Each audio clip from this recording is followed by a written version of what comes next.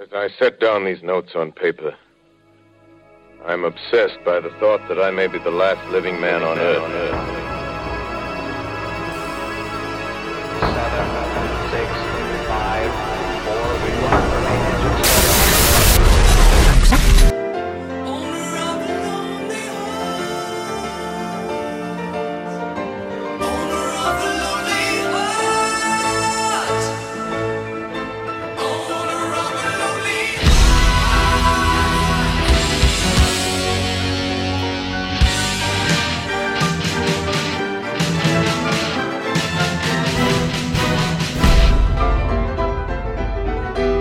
Subversion 89 FM. Pas de censurer le monde. Tu vois, le vivant pour se défendre. Aujourd'hui, il y a encore des débats sur Lionel Guru. On le traite de fasciste, de toutes sortes d'horreurs. Il n'est pas là pour se défendre. Si on attaque Karl Marx, Platon ou Louis XIV, il n'est pas là pour se défendre, mais le débat politique continue. La mort de Ryan, c'est essentiellement politique. C'est un geste politique. C'est ça qu'ils ont voulu faire. Alors, même mort, il a fait lire son testament par son fils. Alors, on est encore dans la politique. On est non, chez moi avec les humains, c'est un bon gars. Ben oui, c'est un bon gars.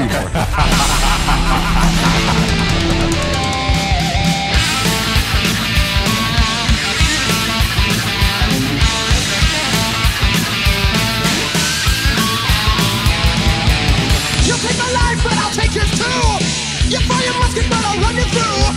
So when you're waiting for the next attack, you better stand, there's no turning back.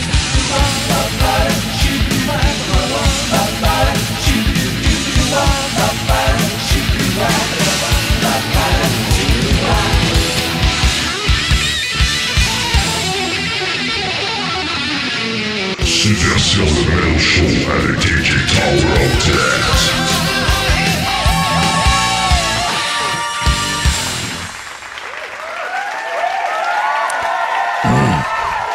Yes! Testing 1, 2.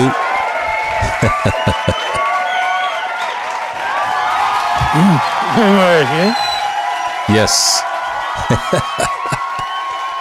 Merci à vous tous.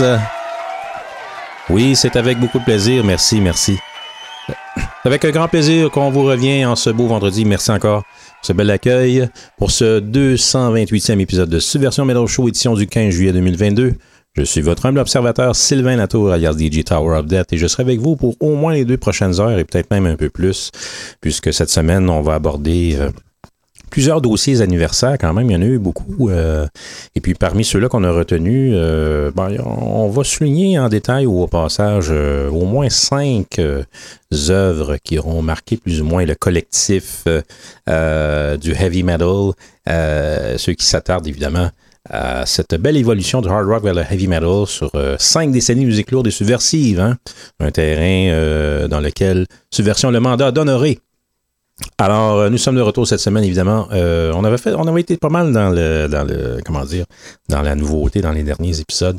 On revient dans l'anthologie particulièrement, mais il y aurait quand même des nouveautés du côté de Bloodbath, Revocation, Obscura, Qualma, qui est une formation un peu un genre de septique flèche à l'italienne, assez intéressante. On verra ça vers la fin de l'émission, évidemment.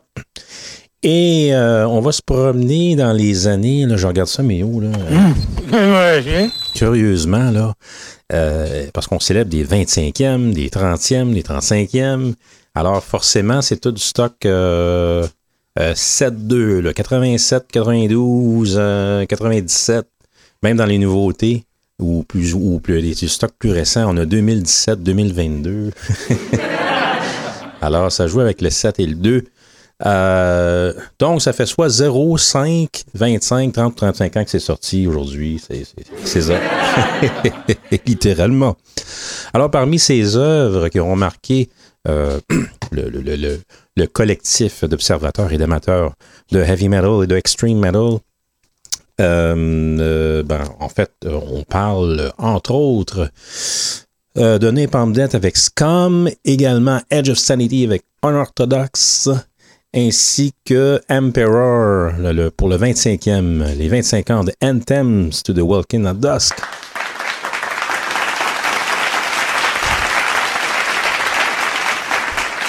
Oui, album assez révolutionnaire et important pour cette formation norvégienne. Également, les deux autres qu'on a mentionnés, évidemment, en 1992, en juillet 92, paraissait un album, c'était du jamais entendu à l'époque, le deuxième album de Dream Theater, Images and Words. Oui.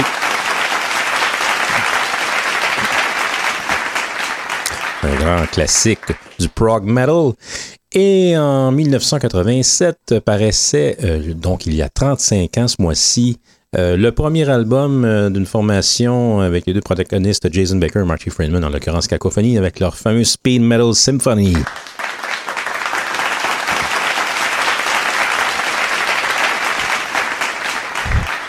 Donc, je vous annonce que dans les deux premiers blocs, il va y avoir beaucoup de notes à la minute ou à la seconde.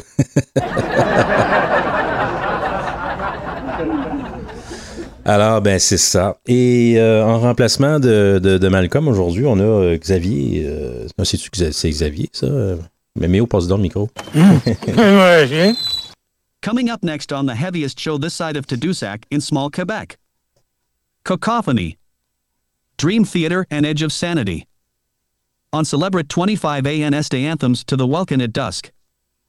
30 ANSTA images and words ET 35 ANSTA Speed Metal Symphony. Je suis le morning man du death metal. En fait, ouais.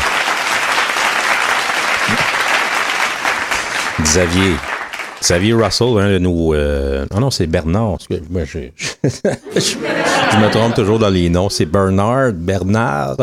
Alors, Bernardo, oui, notre autre collaborateur remplaçant de Malcolm. Et là, Malcolm... voyons, je suis tout mélangé. Je veux dire, Bernard, tu devrais laisser à César ce qui est à César. Alors, c'est moi le morning man du death metal. Mais on est un peu tard aujourd'hui, donc pour cet épisode 228, on va y aller tout de suite avec un bloc de deux. Je vous propose, le vinyle, il est là-bas, là. C'est paru chez Shrapnel, évidemment, en juillet 87, chez Shrapnel Records. Donc, Mike Varney, un visionnaire en termes de musique néoclassique et de shredders, de guitaristes extraordinaires et parfois de superheroes de 6 cordes, littéralement. C'est Mike Varney qui est responsable de la rencontre de ces deux grands, Marty Friedman et Jason Baker. Et puis, avant de vous en parler dans de plus amples détails, je vous invite à entendre deux pièces de cet album qui m'a totalement jeté par terre. Il y a déjà 35 ans de ça, incroyable mais vrai, Speed Metal Symphony. On va entendre Burn the Ground, mais d'abord Where My Fortune Lies. Et quelle belle façon de commencer l'émission aujourd'hui, en ce vendredi après-midi. Donc, Cacophony à Subversion sur le web et sur les ondes de CFOU.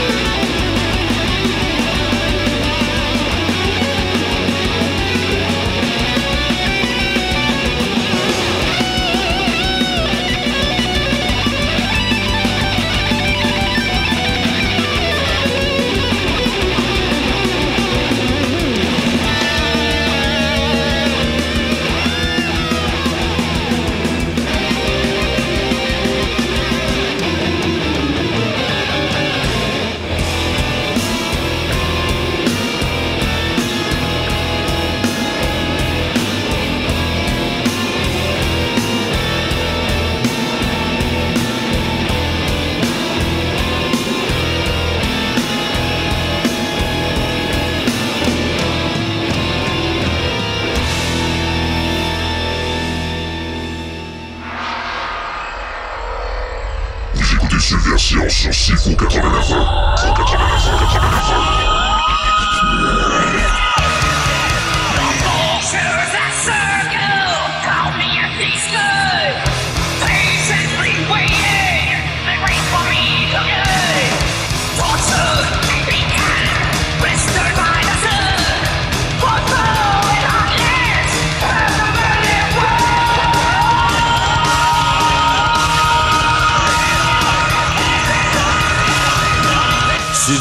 tous les 2 vendredis du mois avec DJ Tower of Death.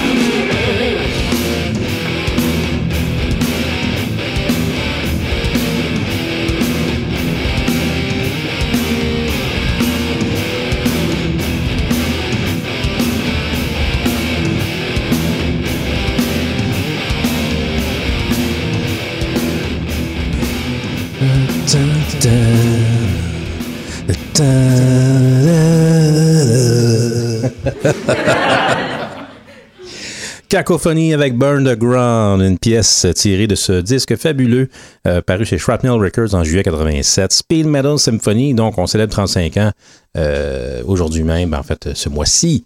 Donc ce sans précédent du métal, décidément un disque très, comment dire, forward thinking, avant-garde et tout ça. Bref, qui élevait comme ça les shredders de l'époque là, à un autre niveau.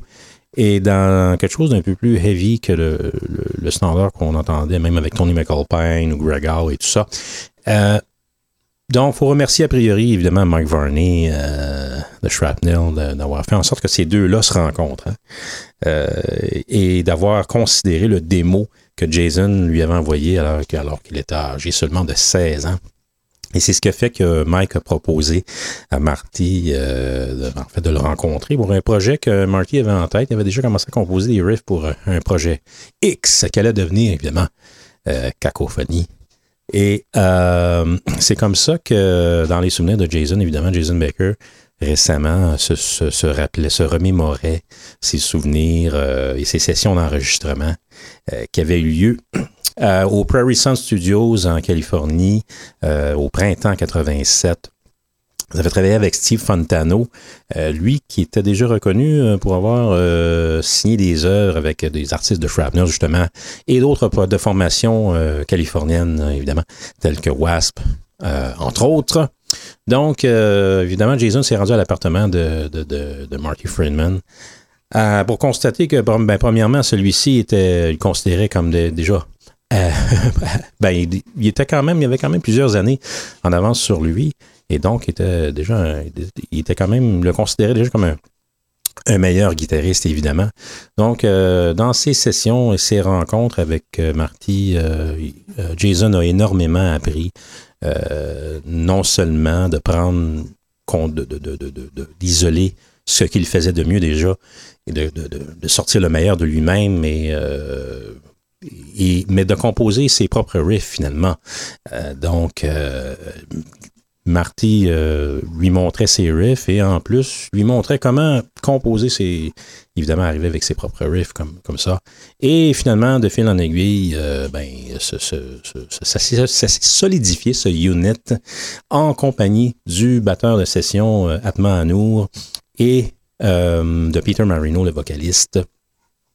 Donc, de ces sessions d'enregistrement, Jason se rappelle, entre autres, premièrement, il était tellement jeune, là. Il a 17 ans, puis là, il est en train d'enregistrer dans un studio et avec un drummer virtuose du monde, un professionnel du monde de Atma Anour, sur ses parties de drum longues et complexes, sur ce fameux Speed Metal Symphony. Donc, c'est un album, évidemment, qui a présenté ce que Jason appelle du mind-bending guitar à une génération du monde qui n'était même pas né là, quand Speed Metal Symphony est sorti. Et quand il parle de ça, je pense à notre ami Phil Touga de First Fragment, qui effectivement n'était pas ce monde quand ce Speed Metal Symphony est arrivé. Mais il a démontré, évidemment, dans tout son talent sur le dernier album de First Fragment, notamment la très longue pièce Inel, qui est vraiment inspirée là, de certaines pièces de cet album, comme Concerto, si vous voulez, ou Speed Metal Symphony, entre autres. Donc, a déclaré, évidemment, lui-même dans le thread de Jason Baker que ça avait été une influence de premier ordre pour accomplir ce genre de choses en 2020-2022. Alors, oui, album quand même qui a eu pas mal d'influence pour les aspirants shredders de ce monde. En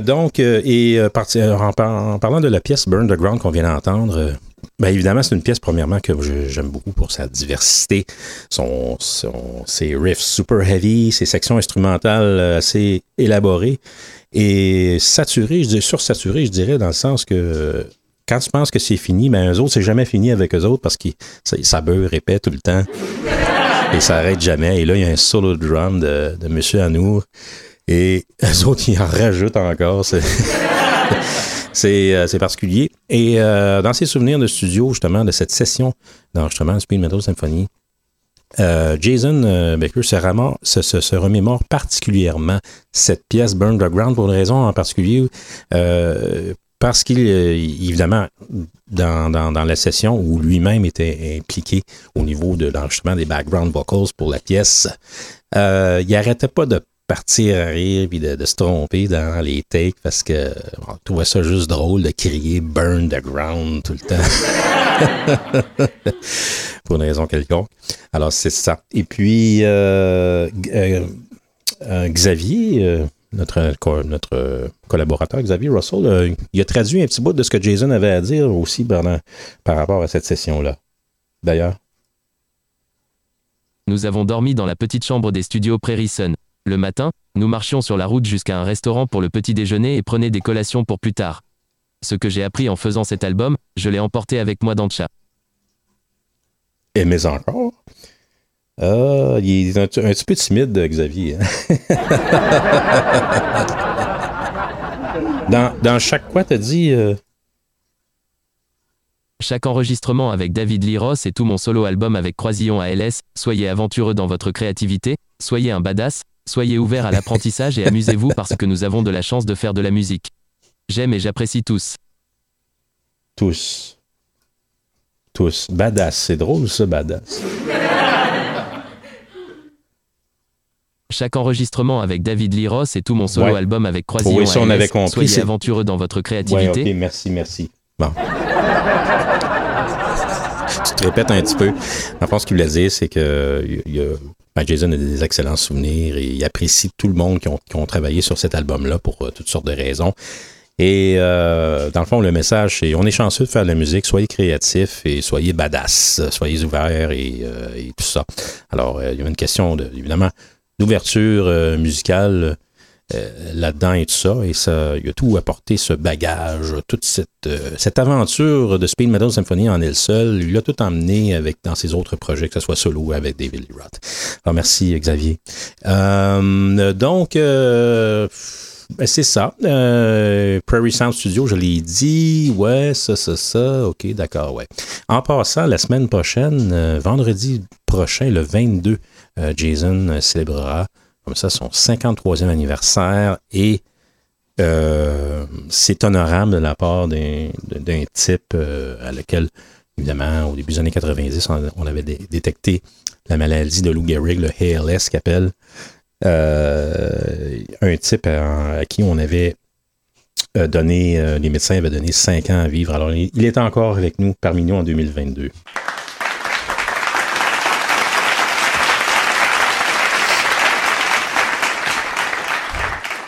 Alors, c'est ça, on a entendu Burn the Ground et juste avant, je sais pas si je l'ai dit, on a entendu Where My Fortune Lies, une pièce vraiment là, speed metal, c'est vraiment la pièce speed metal de l'album, la deuxième, tout de suite après Savage.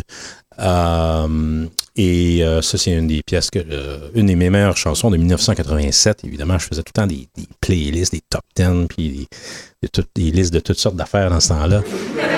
Et ça, c'est vraiment quelque chose qui m'a marqué. Ça, le démo de Morbid Angel, Die Kingdom Come, et également, je pense que c'était le démo, un démo de Weirmark, il me semble Beermark, quelque chose comme ça. En tout cas, c'est dans ces coins-là. Coroner, RRAP aussi. C'était pas mal ça, le top 5 à ce moment-là. Et Death Row, Raging Steel. Donc, ces 5 trucs que je viens de vous nommer, c'était pas mal, ça ressemblait à ça, pas mal le top 5 à ce moment-là. Et en ce qui a trait à l'année 87 qui m'a le plus marqué et évidemment figuré parmi ça, ce fameux Speed Metal Symphony sur lequel on pourrait parler encore très longtemps. Alors, c'est ça. On va passer à un autre dossier. On va avec le dossier de Dream Theater, puisqu'ils ont fait paraître le 7 juillet 1992 un album, un sans précédent dans le heavy metal également, 5 ans après le Speed Metal Symphony, et on parle de Images and Words, le deuxième album du groupe. Évidemment, c'est 30 ans de Images and Words, ça représente également 30 ans de James Labrie, puisque comme John Petrucci, le guitariste fondateur du band, a déclaré récemment, évidemment, se remémorer ses propres souvenirs également, en mentionnant que il y a eu une période après le premier album Majesty. Ouais, c'est quoi le titre déjà, mais monsieur? Il s'est pas venu non plus. En tout cas, When Dreams and They Unite, c'est ça. Et, merci Méo. Alors, le band était comme en espèce de transition, premièrement, parce qu'ils n'ont pas fait de tournée après cet album-là. Et deuxièmement, ils ont passé 1 an et demi à chercher un nouveau vocaliste. Et ils ont tombé sur le Canadien d'origine, James Labrie, évidemment.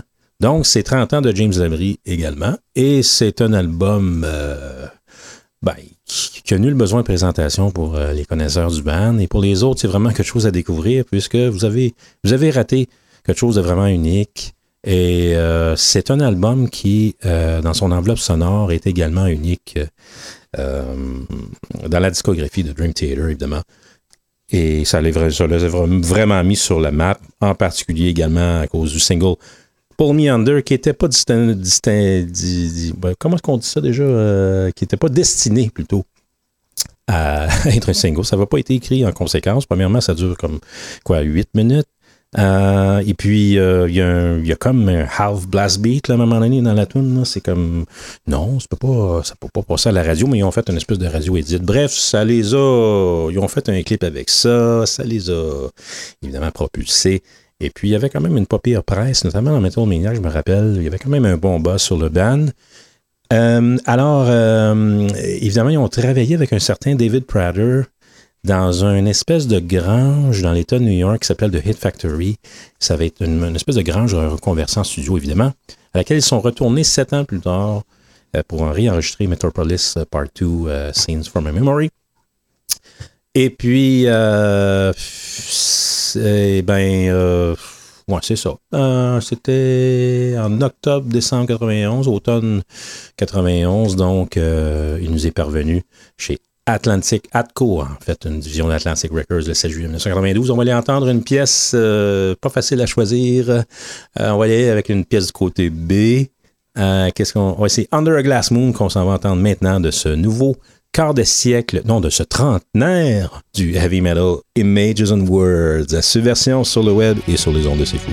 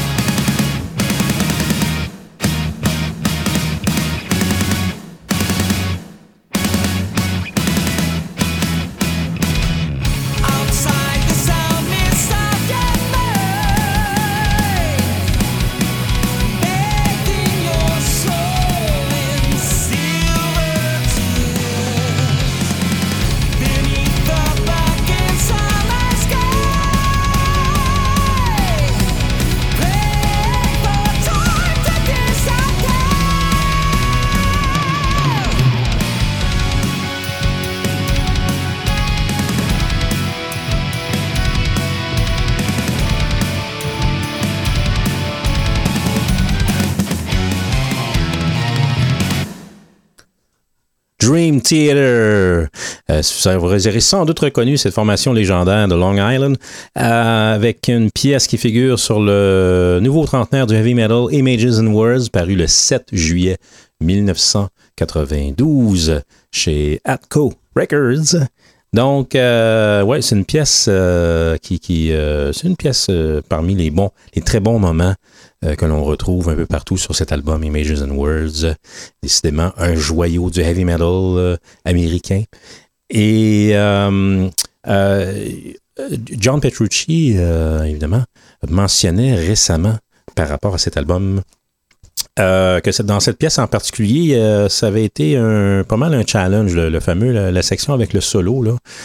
Il avait été obligé de retourner chez eux puis de regarder ses affaires comme il faut, puis pour être capable de trouver un moyen de transposer ça d'une telle façon sur tel contretemps et tout le kit. Donc, avec des arrangements assez atypiques dans la section instrumentale, il a mentionné. Et évidemment, s'en est tiré de brillante façon, comme il a l'habitude de le faire. D'ailleurs, tantôt, j'ai mentionné qu'ils ont travaillé au Hit Factory avec le David Prater. Je regardais sa feuille de route. En tout cas, du moins, dans un contexte de métal, il n'y avait pratiquement absolument rien. C'était comme un no-name. Et puis, il a mentionné, M. Petrucci, que dans le fond, l'heure de gloire de M. Prater, ça a été le deuxième album de Firehouse à ce moment-là, qui connaissait quand même pas mal de succès. Et mais quand je pense que c'est le label qui a proposé M. Prater pour amener le discours plus prog, entre guillemets, de Dream Theater. En fait, le prog metal n'existait pas vraiment en tant que terme. Évidemment, il y avait Fates Warning qui était en train de le développer de son côté. Mais c'était pas un terme populaire à ce moment-là. Dream Theater, c'était un band de Long Island, un genre de prog band avec un son métal. Et on a considéré M. Prater, justement, pour amener leur approche, si on veut, musicale, valide pour un certain public, si on veut, sans nécessairement se commercialiser. Et c'est chose qui aurait pu arriver, ça aurait pu être quelque chose qui aurait pu être dilué, et heureusement, avec le background que des gars comme, justement, M. Petrucci, en particulier Mike Portnoy, un background très axé sur le thrash metal. Alors, le thrash metal, le speed metal s'entend encore dans Dream Theater. Et à ce moment-là, c'est une des raisons pourquoi ça m'a accroché autant, cette espèce de nouvelle fusion-là, de richesse musicale et d'agression comme ça, dans une production qui est relativement bien polie quand même. Et évidemment, un vocaliste qui était de la trempe de certains parmi les plus hauts perchés de l'époque. Je fais un lien avec Speed Metal Symphony qu'on a parlé tantôt, et justement, c'est le côté plus trash que Marty Friedman amenait à ce moment-là comme compositeur et comme riffmaster. C'était pas juste une espèce de shredding dude qui tripait sur la musique orientale là, et qui fusionnait les deux comme ça. Mais c'est également un très bon riffmaster, et il a amené le côté speed metal, thrash metal dans ce cadre-là, et ça en a fait un sans précédent. Alors c'est pour ça que je trouve qu'il y a comme même à 5 ans il n'y a aucune ressemblance entre les deux, sauf que ce facteur-là, le facteur de fusion entre le speed, trash versus classical versus prog et tout ça, ça fait des nouvelles fusions et des sans précédents dans cette belle époque, dans cette belle évolution-là. Dans le booklet, je viens de voir ça parce qu'on avait mentionné qu'il y avait un inside joke avec Face Warning. Justement, on parlait de Face Warning, un groupe référence, décidément, du côté américain, en ce qui a trait au soi-disant prog metal. Ils les ont remerciés parmi d'autres formations dans le booklet, mais ils ont marqué Fates, F-A-T-E-Z, comme une espèce de faute de frappe intentionnelle, parce qu'ils ont marqué Just Kidding. Et semble-t-il que c'était une réponse à Face Warning eux-mêmes d'avoir écrit Dream Theater, T-R-E, au lieu de T-E-R, sur l'album Parallels. Alors, c'est quand même très drôle. Alors, dans ce booklet, évidemment, il remercie. C'est quoi les autres bandes, Méo, qui remercient? Ouais. Crumbsuckers. Ouais, c'est surprenant. Et c'est vous dire qu'ils ont déjà joué avec Crumbsuckers. Ça serait drôle, hein? C'est que... ouais. C'est tout un band de musiciens, Crumbsuckers, ça se peut. Propane, Watchtower. C'est drôle, je revêtis justement mon gilet de Watchtower Control and Resistance aujourd'hui, hein? C'est vrai. Ben oui!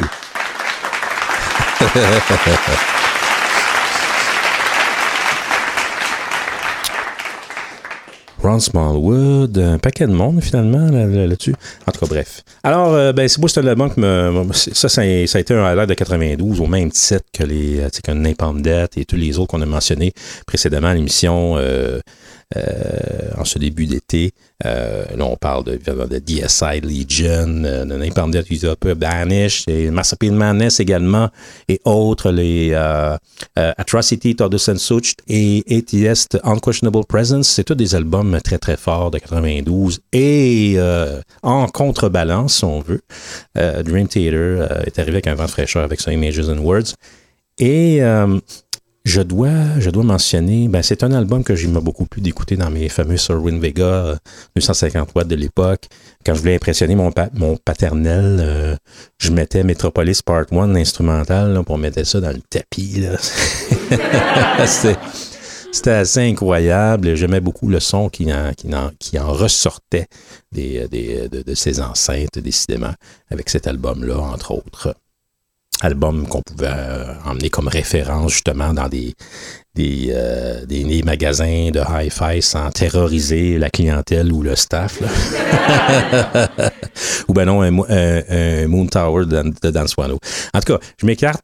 Alors, c'est ça. Je pense que il m'a fait... c'était un devoir de souligner ce nouveau trentenaire du heavy metal, Images and Words, Dream Theater.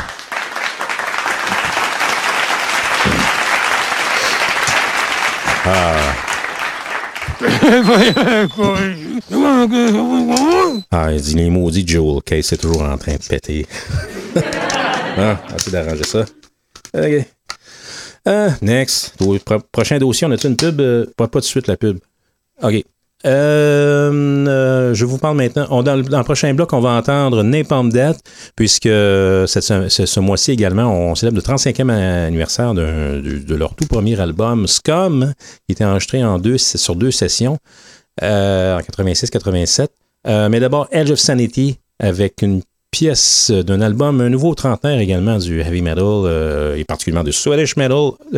On parle de Unorthodox, le deuxième album de la formation de Dan Swano. On va entendre la musique tout de suite. Hein. Donc, un bloc de 3 avec 2 pièces très très courtes.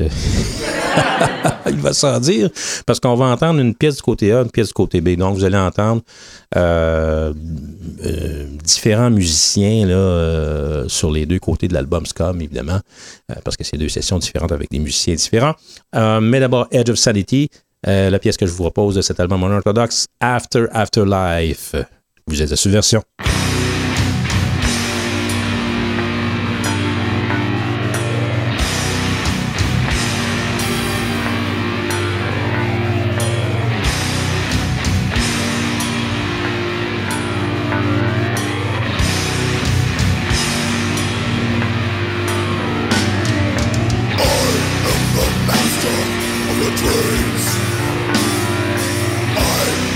Creator of the screams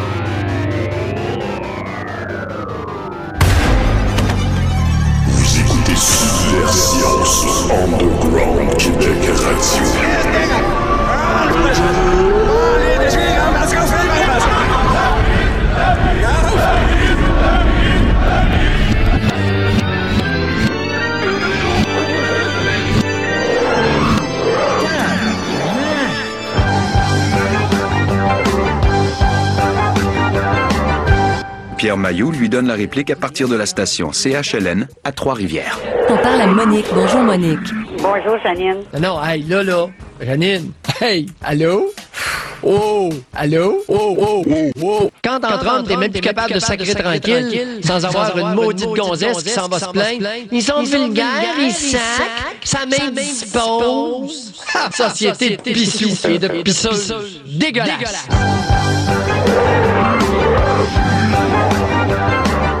De la provocation naît souvent un degré supérieur de réflexion.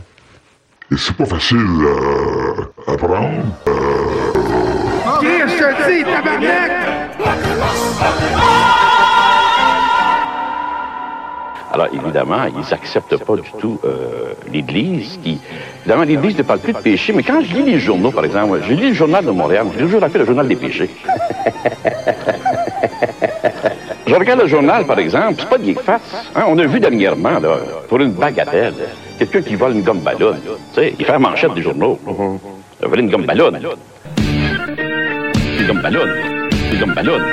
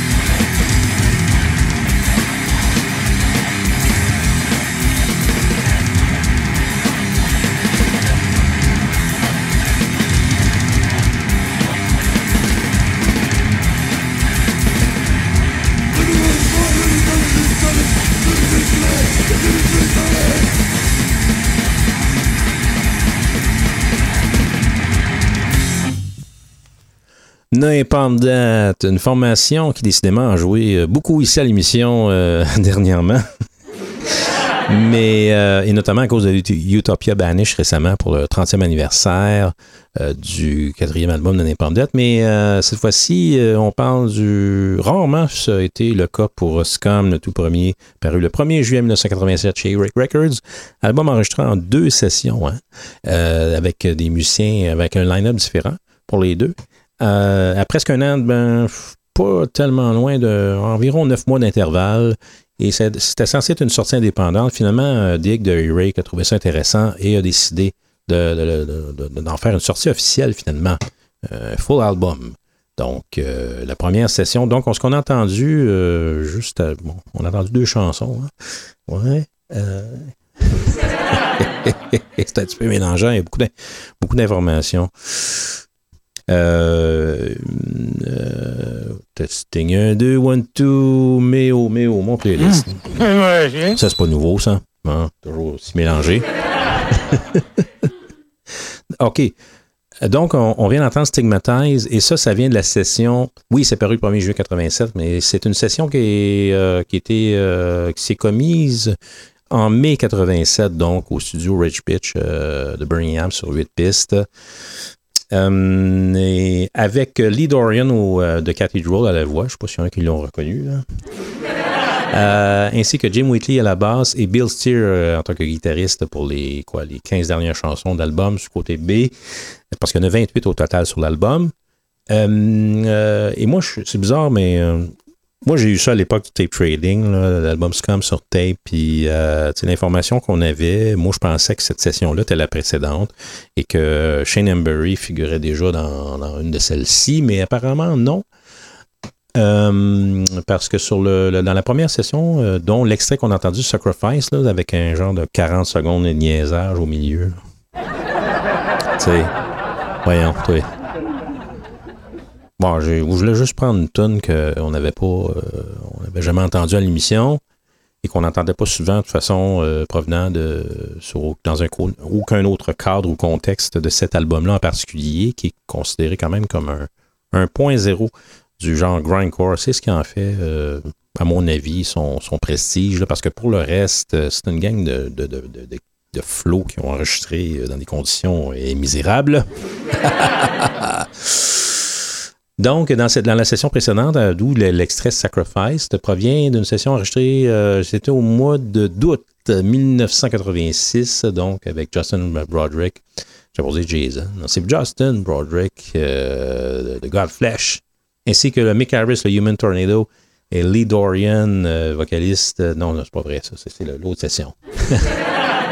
Hey, c'est mélangeant. C'est parce que le fameux Nick Napalm, membre d'origine, le seul membre original, vraiment original, là, de 81, des débuts, là.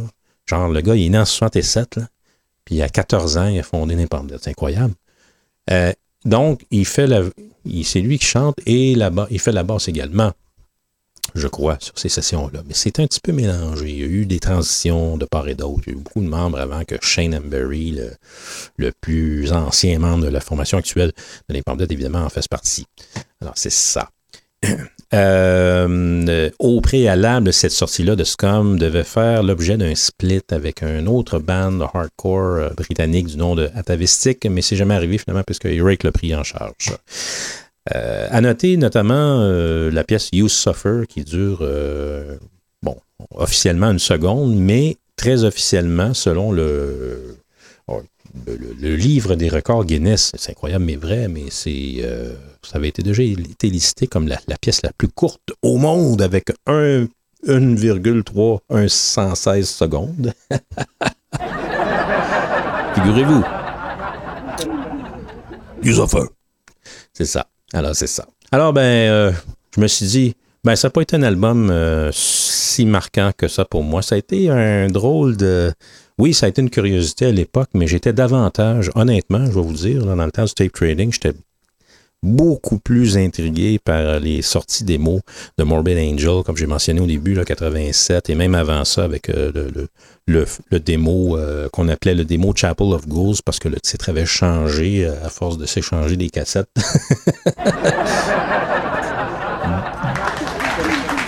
dans le circuit planétaire, évidemment.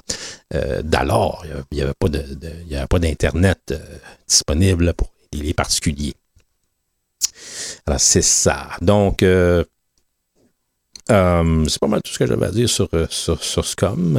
Puis, Napalm, on a assez parlé ces temps-ci, là. OK. Alors, c'est ça, ça fait de courte durée. Heureusement, en début de bloc, on avait eu Edge of Sanity, où on a pu revisiter une pièce de l'album Unorthodox que j'ai pas tant écouté que ça à l'époque. Moi, j'avais Nothing But Death Remains en CD. Unorthodox, je sais même pas si je l'ai. Il me semble que je ne l'ai pas écouté tant que ça. J'ai plus écouté ce qu'il a fait en solo là, par la suite, toujours sous le nom de Edge of Sanity, mais Crimson 1 et 2, là, je trouvais que c'était vraiment des beaux voyages. Malgré le fait que même à l'époque d'Unorthodox, dans cette espèce de range Swedish metal, Swedish sound à la Anthems, Dismember, Grave et compagnie, Edge of Sanity offrait quelque chose avec c'était un peu le même frame, mais en même temps, ça avait plus de profondeur que ses pairs, je trouvais. Et ça s'est solidifié par la suite avec les projets Crimson 1 et 2, là, des pièces de 40 minutes. Genre, une chanson, l'album, c'est une chanson, c'est 40 minutes ou 43 minutes. Et évidemment, Dan Swano, évidemment, avec ses projets Nightingale, Moon Tower et tout ça, en l'ont mis vraiment sur la map, comme on dit, en tant que musicien accompli. Et un multi-instrumentiste, en fait, avec plusieurs cordes à son arc, notamment le Unisound Studio, je pense qu'il existe encore, figurez-vous. Alors, c'est ça. On en avait parlé il n'y a pas tellement longtemps. Alors, c'était un petit hommage à Just Sanity, On the Side, une formation dont on fait pas mention tant que ça, avec du recul, mais en tout cas, plusieurs amateurs vouent quand même un culte, et notamment cet album Unorthodox, qui figure, je pense, sans doute parmi un des favoris de la discographie de ce groupe-là. Parce qu'il était un groupe à ce moment-là, dans la première moitié des années 90. Là. En l'occurrence, je pense qu'il y avait 2 frères là-dedans, hein, il me semble. Si je ne me trompe pas, probablement. Il me semble que oui, de mémoire. Je pourrais confirmer ça dans 2 secondes. Si Mio arrête pas... Je joue avec mon écran. C'est pas croyable, c'est pathétique. Alors, c'est ça. Andreas Axelsson, Sami Nerberg, Benny Larson, Anders Lindberg. Non, c'est juste des noms qui se ressemblent. Il n'y a pas de frères là-dedans. Je pensais qu'il y avait des frères, en tout cas. Donc, il figure sur cette deuxième offrande de Just Sanity parue chez Black Mark le 8 juillet 1992, donc 30 ans pour Unorthodox. Dossier. On y va-tu avec la pub, Méo? On s'en va en pub et on revient avec le dossier The Emperor Anthems to the Welkin at Dusk. Ajustez bien votre appareil. Claire Bouchard, la sexologue, serait, semble-t-il, disparue depuis 24 heures. C'est quoi la fois où tu as eu l'air le plus fou dans ta vie? Je pense que je commence à comprendre, ça se peut-tu? Marcel Béliveau anime Surprise, Surprise, dimanche 19h. Oh, qu'est-ce qui s'est passé là? OK. Hey, Marcel Béliveau, c'est du vieux stock, ça? All right. Maintenant, on passe au prochain dossier, Emperor. Oui, ça se peut qu'on en ait parlé il y a 5 ans, parce que l'émission Subversion, ça fait au-dessus de 6 ans là, qu'on existe. Et ben oui. Alors, tout ça pour vous dire que vous êtes toujours en compagnie de votre humble observateur DJ Tower of Death, épisode 228 de Subversion Metal Show. Un nouveau quart de siècle dans le monde du heavy metal, et particulièrement du extreme metal à la scandinave, à la norvégienne. Et on parle de ce que certains considèrent comme peut-être, est-ce que c'est le plus important ou le plus grand groupe de black metal de toute son histoire? Et je parle de Emperor avec Anthems to the Welkin at Dusk, leur deuxième. En fait, c'était le subséquent de In the Nightside Eclipse qui proposait un métal très orchestral, très extrême également, très hargneux dans la ligne des premiers défricheurs du black metal scandinave. Celui-ci, c'est le côté guitare, riffing et tout ça qui a pris un peu plus d'ampleur pour créer une balance idéale, exceptionnelle même, pour l'époque.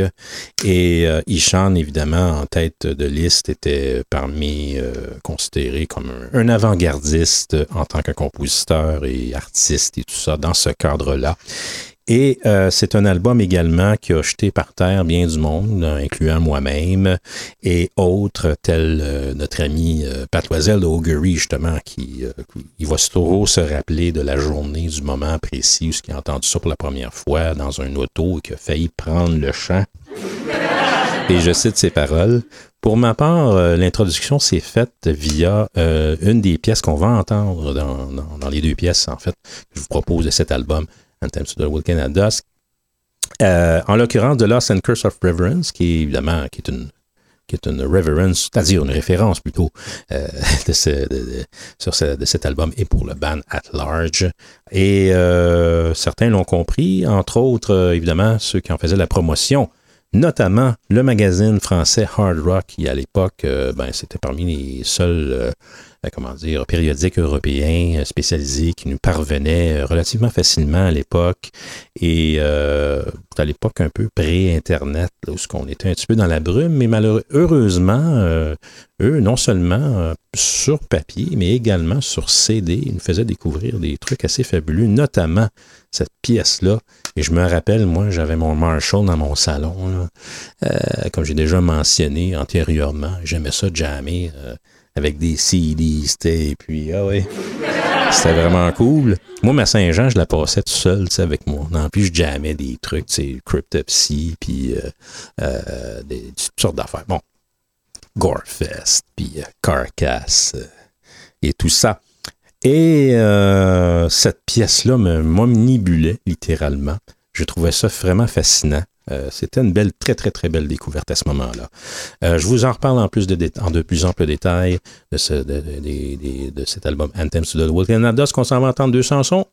C'est-à-dire, on n'est pas professionnel du tout au niveau des écrans ici. Là. On va entendre The Lost and Curse of Reverence, mais d'abord Ensorcelled by Khaos. Emperor à Subversion sur le web et sur les ondes de CFOU.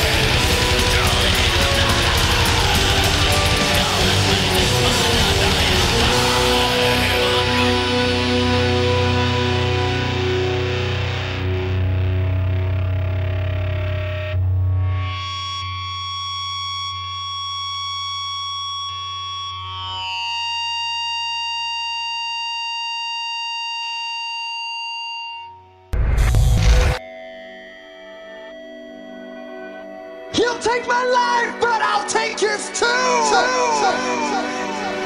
Vous écoutez Subversion sur Underground Québec Radio.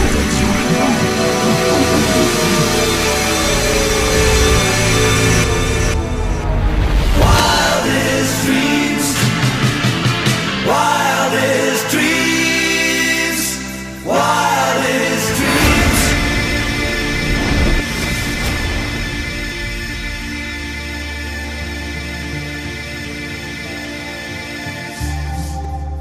Et même des gens supposément intelligents. Oh, un fédéralisme d'ouverture.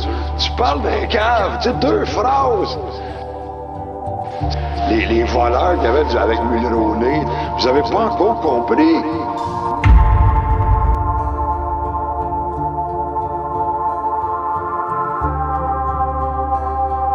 Tout ce qui est grossier marche, tout ce qui est grossier, tout ce qui est cheap, vulgaire, innocent, ignorant, illettré, inculte.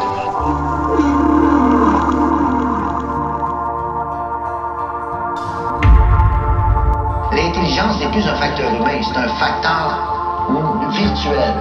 Donc, on a cédé l'intelligence à l'appareil.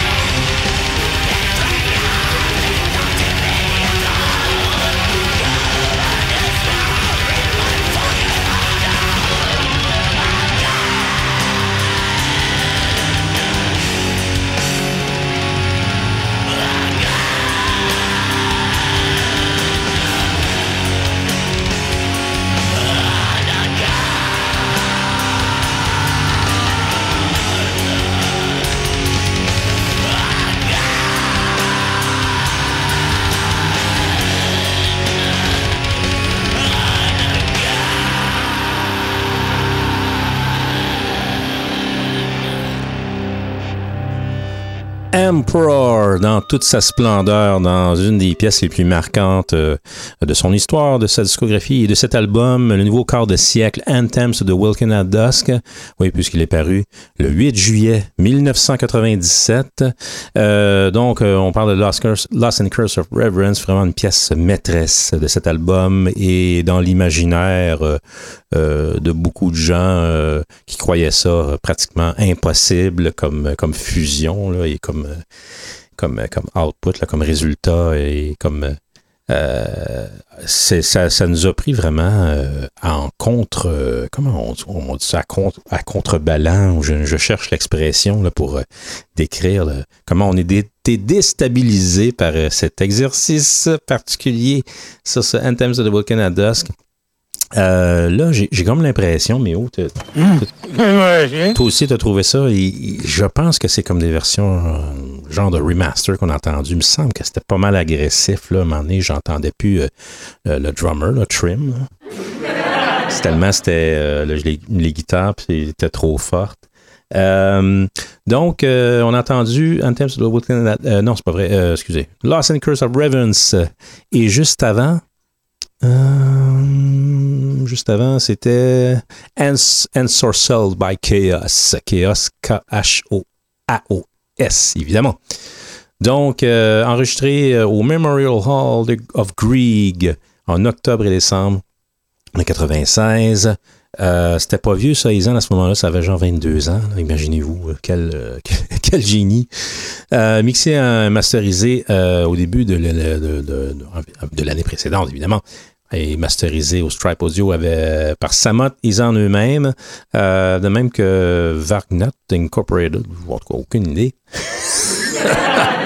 Donc, 44 minutes de black metal symphonique en haute teneur de sophistication, je dirais. Là, les termes me manquent pour qualifier cela.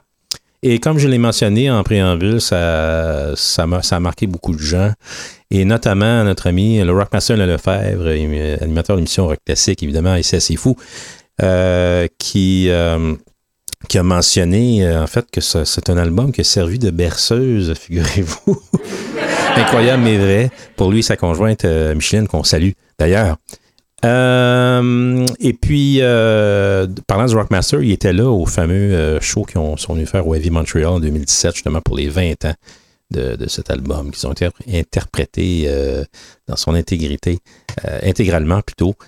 C'était assez incroyable là, comme mémoire. Il était juste en avant du stage. On s'était fait poivrer par la pluie et ça avait juste rajouté à l'essence, comment dire, vraiment unique et out of this world de cette prestation-là. Vraiment, cette fois-là, là, ça a comme cimenté le fait que je mentionnais au début que c'est probablement, en tout cas, du moins pour moi et bien d'autres, la formation numéro 1 en termes de black metal ever. C'était une espèce de fusion vraiment idéale. Et ça s'est poursuivi par la suite avec les albums subséquents qui ont produit jusqu'en 2001. Oui, certains considèrent justement que c'est un album qui a cimenté la réputation of Black Metal's Greatest Band. Et dans la vision musicale, visionnaire plutôt, de Isan lui-même. Et puis, ça a engendré une forme d'art qu'on avait évidemment jamais entendu auparavant. Et même, son recul, on avait été introduit là, par les Bathory, les Mayhem, les Dark Throne de ce monde. Et puis, quand ça s'est arrivé, décidément, évidemment, ça a ouvert des portes, des gates of hell, là, de créativité, de possibilités, là, et d'insérer quelque chose d'encore plus progressif. Un peu comme Edge of Sanity avec le Swedish Metal Sound, qui aurait pu se répéter pendant bien des années et devenir répétitif. Moi, je pense que c'est un peu ça qui est arrivé, là, les formations qui l'ont compris. Ils ont dû évoluer à un moment donné. Il y en a que c'était pour le pire. Anthems est devenu... je sais pas, une espèce d'album grunge avec un chien à 3 pattes, là. Morgoth ont passé du death metal à l'américaine à quelque chose de plus de très, très confus, de pas si mauvais, mais tu sais, comme ça s'appelait encore Morgoth, c'était bizarre. Puis Emperor, ben, la densité de tous les éléments qu'on connaissait d'eux, ça a été en s'accentuant. On dirait que ça l'a implosé en 2001 sur l'album. J'ai trop de noms dans la tête, je m'en souviens plus du titre, là. En ce moment, mais c'est un album que j'avais beaucoup aimé. Malheureusement, c'est mort à ce moment-là. Ils ont fait un beau retour dans les dernières années, du moins en concert, dans les événements. C'est devenu un band événementiel, Emperor. On aimerait bien qu'il arrive avec du nouveau stock. J'ai pas d'update là-dessus. Fait que là, seul l'avenir nous le dira. Hein? Notamment, parlant d'aujourd'hui de concerts et tout ça, aujourd'hui même, le 15 juillet, ça fait 22 ans. Non, 23 ans. La première venue d'Emperor, en fait, la dernière venue d'Emperor avant celle du Heavy Montreal, datait du 15 juillet 1999, donc aujourd'hui même, le 15 juillet. Certains ont évoqué justement ce souvenir. Ils étaient venus avec Bok Nagar, mais sans Samot parce qu'il avait été bloqué. Il y avait eu une permission, sa visa pour venir en Amérique du Nord, mais en plein vol au-dessus de l'Atlantique, il a su qu'elle allait être retournée en Europe. En tout cas, c'était une drôle d'affaire. Alors, Izan avait été obligé de faire un double duty ce soir-là. En plus, il jouait, en plus de faire les deux guitares dans Emperor en même temps, il jouait dans Pekatum avec le band avec sa femme juste avant. Donc, Neuraxis faisait partie du bill également, on se souvient. Alors, c'était toute une aventure. Bref, Emperor Anthems to the Welkin at Dusk, 30 ans, voilà. 25 ans, wow, wow! 25 ans, que dis-je? 25 ans pour Anthems to the Welkin at Dusk. Citate Aussie La Fate to Symphony of Destruction to Megadeth this month. Hein? Ben oui. A big record from Megadeth. Come on. T'as bien raison, Bernard. Bernard a bien raison de mentionner, d'être outré à la fois qu'on parle pas de Symphony of Destruction de Megadeth qui célèbre 30 ans, justement, ce mois-ci. Donc, juillet 92 également. En tout cas, il y a beaucoup de stocks qui ont sorti à ce moment-là. Ah oui, il y a une autre affaire, j'ai oublié complètement. Tantôt, pendant, tu sais, on parlait de Dream Theater, Images and Words, parce que pour ceux qui viennent de joindre nous, évidemment, vous pouvez vous rattraper en podcasterie, en balado, sur captivate.fm. Les liens d'écoute, évidemment, sont disponibles sur la page Facebook de l'émission Subversion. C'est disponible également sur TuneIn, Balado Québec, Spotify, en tout cas un paquet d'autres. Et puis, donc on a parlé des 30 ans de Images and Words et j'avais juste oublié de mentionner une parenthèse comme ça. Cette semaine, j'ai eu plusieurs tunes de l'album dans la tête en sachant que j'allais en parler ce vendredi.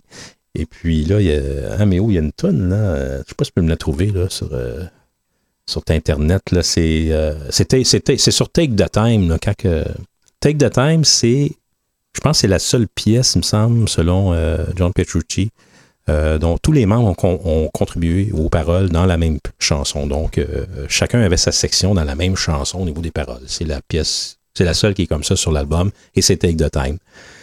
Et justement, le début, là, les premiers mots, là, ça m'a trotté dans la tête toute la semaine, cette boîte-là.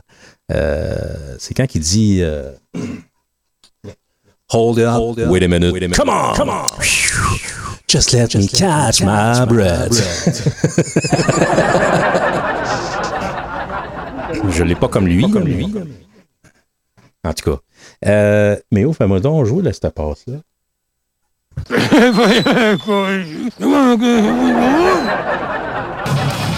Et c'est dans ce coin-là. Je pense que c'est là. Non, c'est avant ça. Non, ça c'est le deuxième verse, mais Ok, c'est là. Non, avant. Ouais, c'est là.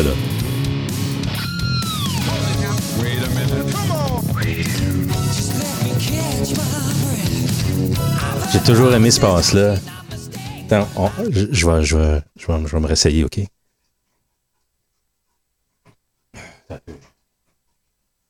Hold it up. Wait a minute. Come on. Just let me catch my breath.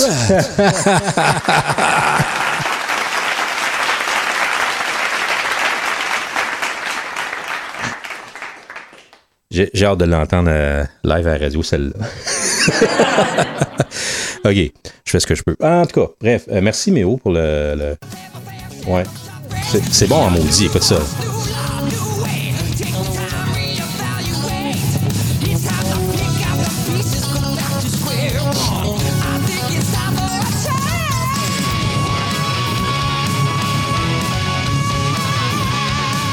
James, moi je trouve que James est brillant vraiment sur cet album-là en particulier. Il est à son plein potentiel au niveau du pitch et tout ça. Puis c'est... All right, merci. Bon.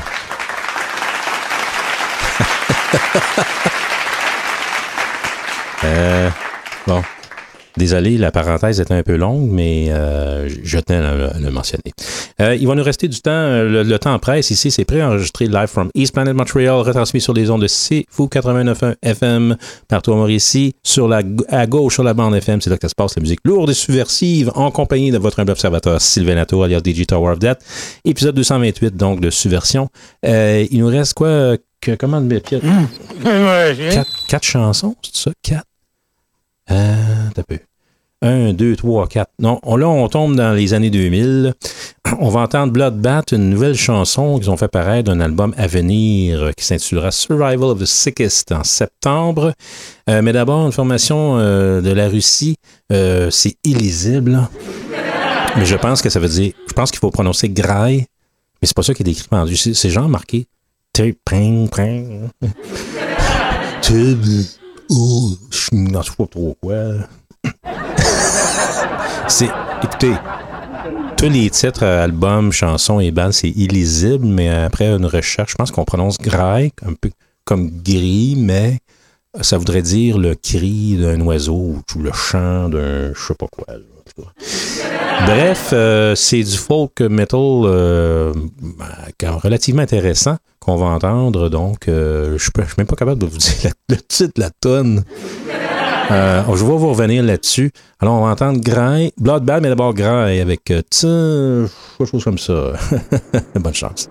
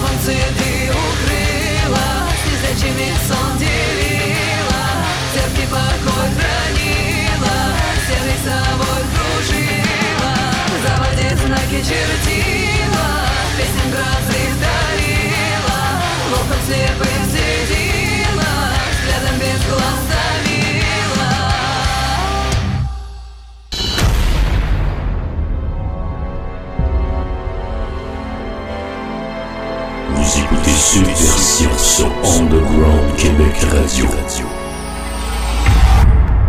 Tonight's musical guest is one of the most influential rock bands in music history. 120 million albums worldwide.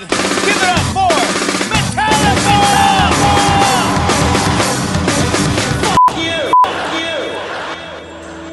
De toute façon, on nous passe tout le temps la même hostie de marde à la radio. C'est tout le temps les mêmes 3-4. Ginette Renault, là, t'enlèves ça de la liste. Vous êtes à l'émission classique en compagnie de ce malade mental qui est le Dr. Pepper. Malade mental! Et moi-même, fallait le faire. Entièrement consacré au récit du rock et à l'évolution du rock à travers le temps. I hope you die! Retourne-toi dans le sous-sol avec ta Barbie, Céline Dion, là. Literally 0 people would ever do that.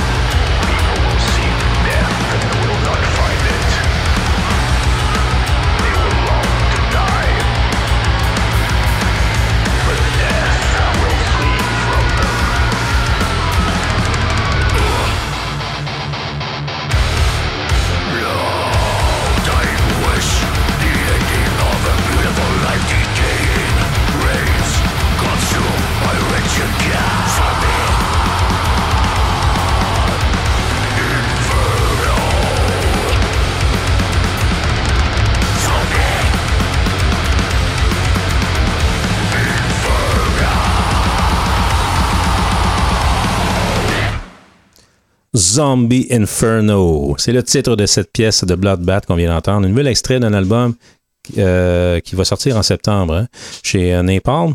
Ce sera leur 6e album, donc Survival of the Sickest sera le titre de cet album-là. Leur 4e, avec Jonas Renske à la basse, Anders Nystrom, le guitariste, évidemment, le merveilleux Anders Nystrom de Catatonia et de Diabolical Masquerade. Oui, ce projet Unisound Project, black metal oublié avec notre ami Dan Swano. Martin Axonaut à la batterie, Nick Holmes, Paradise Lost, la voix, et Thomas Agvik, l'autre guitariste. Donc, c'est très, très efficace dans le genre. Absolument rien de nouveau, mais le template sonore me rappelle justement Beast, ou Beast, si vous préférez, formation du Danemark, je crois, qu'on a fait jouer récemment ici à l'émission, qui est excellente.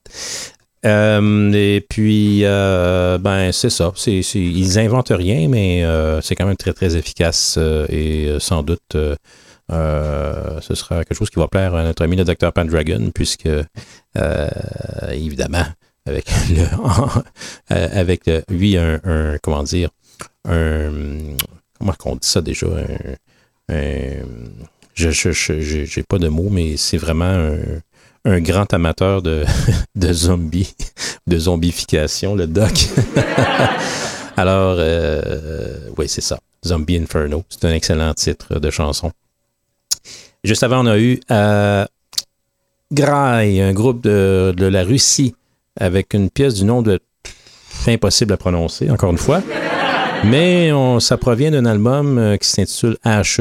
On n'est pas capable de lire, mais semble-t-il que ça veut dire Ashes. C'est paru en 2017.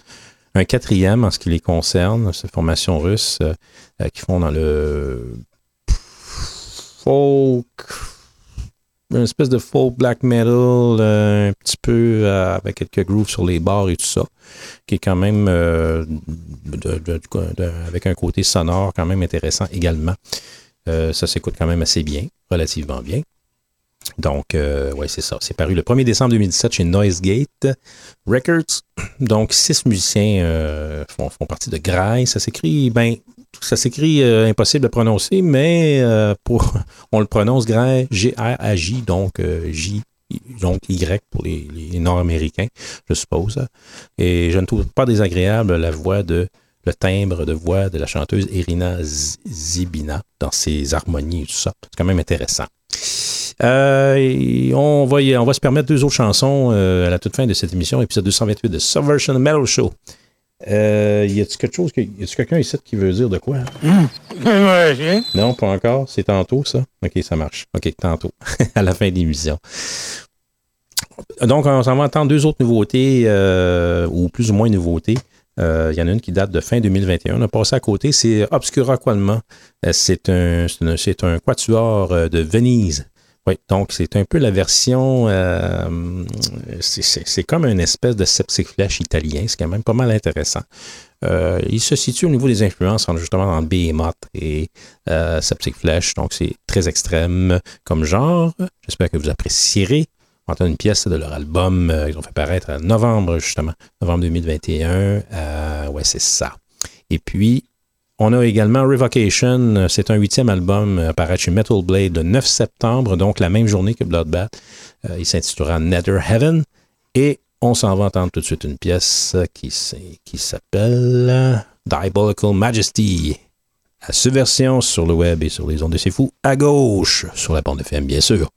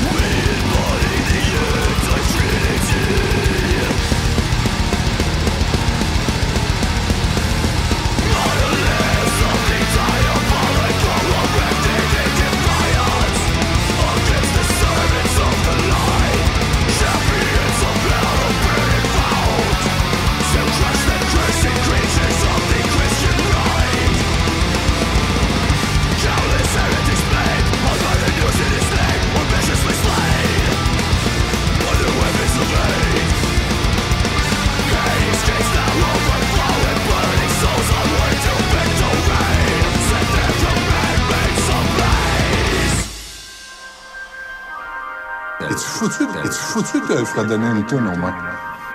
Vous écoutez Subversion sur Underground québécois. Ben oui, mais... Es-tu capable?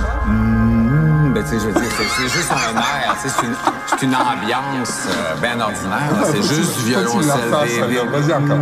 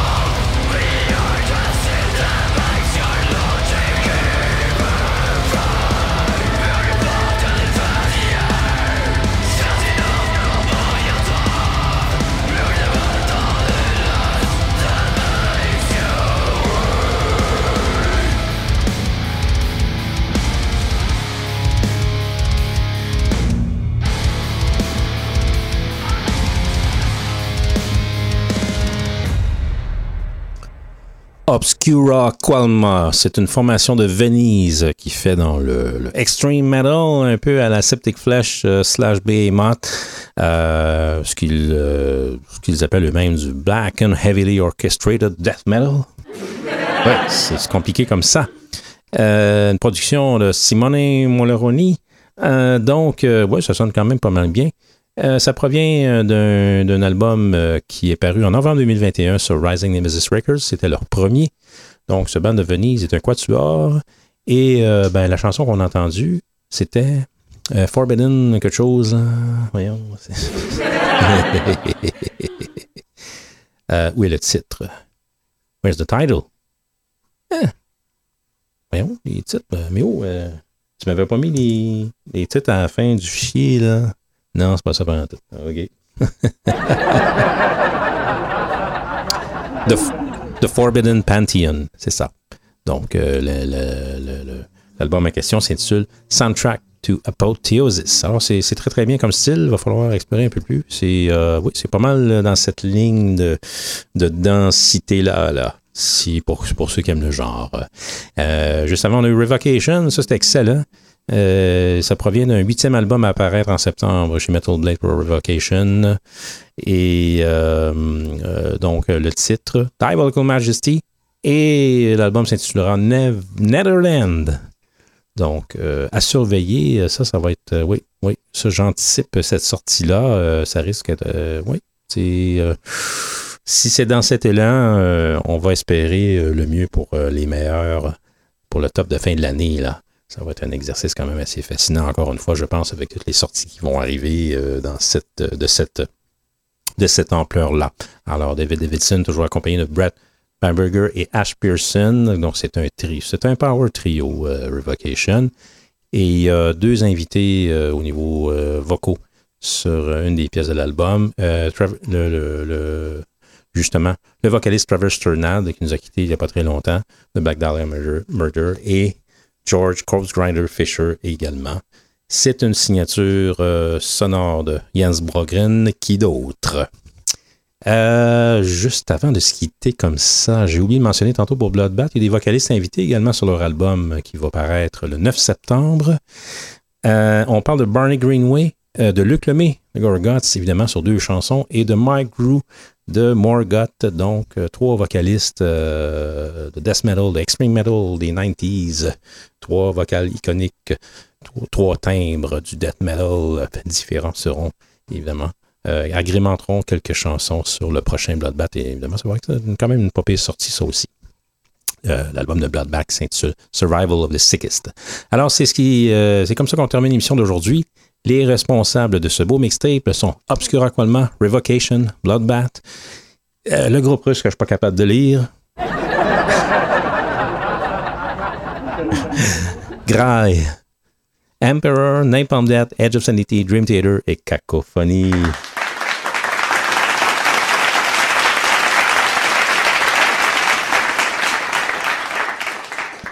Sachez que vous pouvez vous rattraper sur les balados de Subversion. Les liens d'écoute sont disponibles sur la page Facebook de l'émission Subversion, le Metal Show.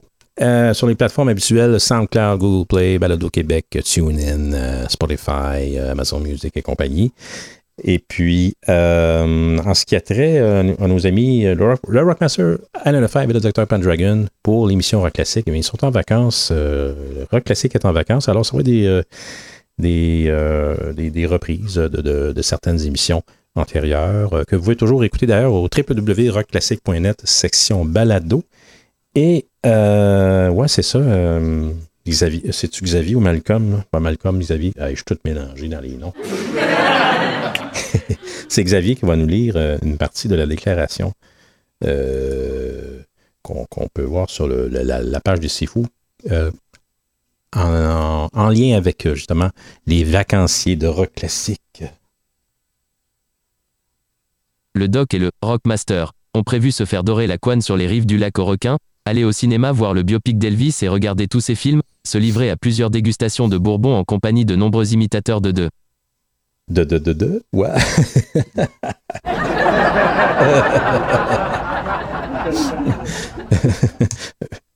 Mais encore.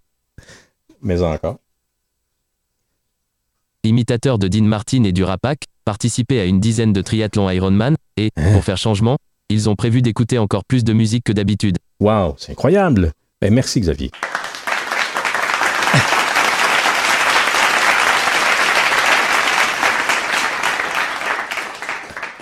Alors, plusieurs d'entre vous, la plupart d'entre vous ont certainement manqué plusieurs émissions de Rock Classique. Vous pouvez vous rattraper au www.rockclassique.net, section balado. Également, section balado du côté de réanimation.ad.com. Le Dr. Pendragon a débuté la semaine dernière, je crois, depuis le 5 juillet, en fait.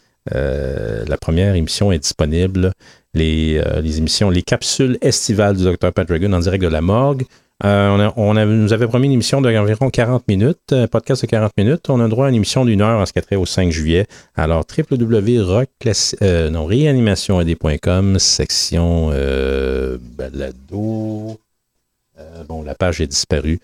C'est dans la section, justement, des balados, podcast pour réanimation. Donc, les capsules estivales en direct de la morgue avec le vétéran du death metal à CFOU, le Dr. Pendragon lui-même, l'infâme Doc. Alors, bonnes vacances à ceux-là. Et puis, en ce qui nous concerne, on va se réentendre dans 2 semaines, évidemment, comme c'est d'habitude. L'épisode 229 de Subversion se commettra le 29 juillet prochain. Probablement d'autres albums anniversaires. Et il y a l'ombre d'un Metal for Breakfast qui se profile. On suivez les derniers développements, évidemment, sur la page Facebook, l'émission Subversion Metal Show. Alors, c'est tout à propos de moi et de nous. Mon nom est Sylvain Latour, alias DJ Tower of Death. Et j'ai le mandat d'honorer 50 ans de musique lourde et subversive. Et on se réentend dans 2 semaines. D'ici là, portez-vous bien, surtout. Keep it metal. Salut.